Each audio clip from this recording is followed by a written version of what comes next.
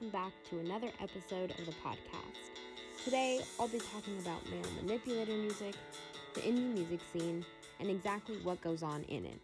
I hope you enjoy. Let's start the episode.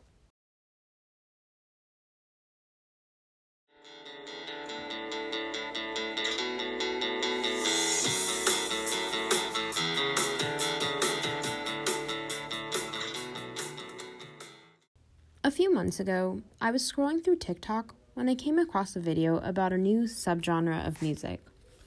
The girl who had made the video was playing short song excerpts from popular to semi-popular artists, such as the Smiths, the Frights, and the Current Joys, and was labeling them as quote-unquote male manipulator music. I knew she was joking, and I genuinely thought that the joke was funny, because, after all, it's ridiculous to think that our music tastes could define our personalities or the way we interact with others. But why joke about this, I thought. As I continued scrolling through TikTok's male manipulator music tag, I continued to see the same themes. As I scrolled through the rest of the TikTok tag, I noticed that many predominantly white, male-fronted indie rock and punk bands, as well as their fan bases, seemed to be at the butt of this joke, which, according to Urban Dictionary, goes along the lines of, if someone you're romantically interested in listens to, plays, or even enjoys this music, you better run. I knew that the rest of these videos were also a joke, but how could so many young people, many of them being women, share the same experiences and opinions? Could there be a grain of truth behind the TikTok videos and self-deprecating lyrics of these indie rock and punk bands? It turns out there was. Wanting to fully understand male manipulator music, I first started my search for answers on the popular music streaming app Spotify and found a playlist with over 3,000 followers created by Spotify user Jaden and appropriately titled Male Manipulator Music. In the playlist, there were names I both recognized, such as The Smiths, Remote Drive, Weezer, New Order, and Joy Division, and names I didn't. Mom Jeans, Neutral Milk Hotel, and The Front Bottoms. Slowly, I've moved my finger over the playlist play button, and soon I found myself immersed in the music of male manipulators. After 5 hours of listening, I finally listened to all 88 songs in the playlist, and soon I began to understand why the music was regarded as male manipulator music. As I listened to New Order's Age of Consent and Weezer's Buddy Holly, I really took notice of the pining nature and often self-deprecating lyrics of many of these songs. It's not a criticism. In fact, many female artists that I enjoy do the same thing. However, as I continued to listen to these male-fronted indie and punk bands and was exposed to newer, more modern artists, it was very clear in their lyrics that many of them were influenced by other male manipulator musicians. And honestly, it became very, very redundant. As I continued listening to the playlist, I soon found myself fascinated by the music of one male manipulator band in specific. This band was called McCafferty. Though they haven't released new music since February of this year, 2021, McCafferty is an indie rock band from Ohio fronted by lead singer Nick Harktop that currently consists of him and his wife Emily. Since its creation in 2011, the band has had several other members, but over the course of existence, McCafferty has experienced multiple breakups since first forming, but most notable is their 2020 breakup. Before I continue on, it's important that I mention that even though McCafferty and so many other bands may be considered to be quote-unquote male manipulator music, that not all male-identifying people that listen to the music are manipulative or harmful or even reflect the views of the musicians themselves. In fact, some of the people that listen to this music are the coolest people in the world. But issues do arise when people begin to heavily identify with and make excuses for the actions of artists like McCafferty's lead singer, Nick Hartkop. For several years prior to 2020, Nick received criticisms from many fans over homophobic and transphobic comments, as well as several instances of verbal harassment both online and in person.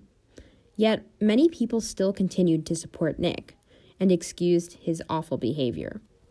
But the blatant homophobia, transphobia, and verbal abuse didn't stop there. In early January of 2020, 16 people came forward and revealed that they had either known or been the victim of sexual assault, and/or abuse by Nick Hartkop. Nick's former bandmates, friends, and fans came out with a Google Doc with testimonials as well as screenshots of messages with Nick that reveal his inappropriate and often abusive behavior. After these allegations began to surface and circle around, Nick mentioned that he was stepping back from McCafferty and out of the public eye. But in November of 2020, he released an apology, or his version of apology. To be honest, I don't know what to call it, but I'll leave it up to you to decide. Here's an excerpt from Nick's apology, which is a song called Isn't It Beautiful, for you to decide. But just a note before it begins, there are mentions of suicide as well as some homophobic slurs present in the song. So if you're not comfortable with that, I suggest you skip forward a little bit. So without further ado, here's Isn't It Beautiful. Online, but I know maturity is the journey, and hail Satan, I have arrived. I let my mental illness define the last 10 years of my life in social circles that were bad for me, acting out and fighting online. I hate when people say they have mental illness, but they still know how to act. I think that they can fool you with bravery and judgment. In fact, I am happy that all my personal struggles have been aired out for you all to see, because the choice to accept mental illness is no longer just up to me. It is up to you to see what I've done under the microscope my entire life. Narcissistic mentally when I see people come in and try to define my complicated spirit and my complicated soul. I am mentally unwell, but like you, I have a soul. And I am not the person that they say I am, but those parts of me exist. They are toxic, they are evil. I'm disgusted just like him, and I abused my medication, and I lied and said I'm fine, but I was angry saying faggot behind closed doors and still online. And I could talk about the suicide attempts I've had since everything went up in the 4 weeks I spent hospitalized, but you would tell me it's not enough. So what exactly is enough? How much hate does it take to fix it? So I know that for time's sake, you were only able to hear a little bit of the song, but basically for the rest of the song, Nick talks about his mental illness. He talks about being diagnosed with BPD, how he recognizes that he's made mistakes, and so on. But the issue that many of his audience and listeners face is the fact that Nick doesn't take complete ownership of his actions, but instead uses his mental illness as a scapegoat for everything that he's done. Don't get me wrong, I think it's really important to have dialogues about mental illness, because, after all, mental illness isn't something pretty like it is represented in so many movies. It's raw, complicated, emotional, and takes work and understanding from the people around us. But this doesn't give people an excuse to be a jerk. It doesn't give people an excuse to sexually assault and abuse people, just like Nick has done. So, you would expect, after all of this, for Nick to lose fans. And to be honest, he really has. But still, he has many supporters. In fact, there's even an Instagram account with almost 1,000 followers dedicated to supporting him, with the name Nick Hartkop is a Good Person. On this account, they celebrate Nick's new music pursuits and collect evidence that may help prove Nick's innocence. For so long, the inappropriate actions of many other indie bands have been pushed to the side and excused by record label executives, by fellow bandmates, and even by many loyal fans, just as in the case with Nick. Morrissey of the Smiths' anti-immigration and white nationalist ideals have continued to be pushed to the side by his loyal supporters. Like Morrissey's racist ideals, allegations of sexual assault are also not focused on. Allegations of sexual assault against people like Syrian O'Donnell, guitarist and keyboardist for the Front Bottoms, and of inappropriate relationships, such as the one that Mikey Carnvale, lead vocalist of the Frights, had with a minor, are kept out of the public eye, as many of the victims are silenced or kept silent out of the fear of retaliation from these powerful and looked up to indie male musicians and their fan bases. As a female who thoroughly enjoys indie music, I'm often saddened but unsurprised when I hear that the musicians I enjoy are abusive, have behaved inappropriately, or have allegations of sexual assault against them. In a scene where so many male-fronted bands and their devoted fan bases reign and protect, it is hard to imagine a time where artists and fans alike can begin to bring abusive band members down from their positions of power. The indie music scene has long normalized sexual assault and abuse for so long, and until fans and other musicians in the scene can begin to dismantle this commonality, this will be the norm. Indie music is great and is loved by so many people. So go ahead and listen to that quote-unquote male manipulator music that you like, because it doesn't really define who you are. What does, though, is who you choose to support.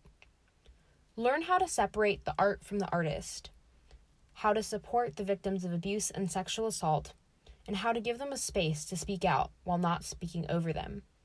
Learn how to bring more inclusivity to the predominantly white and male indie scene by supporting people of color, women, and LGBT+ and trans musicians. While many of the musicians of the indie scene seem like they hold the power, it's the fans that really do. With some determination, fans of indie music can decimate quote-unquote male manipulator music and introduce a new era of indie music, one where victims are believed and where everyone is safe to listen.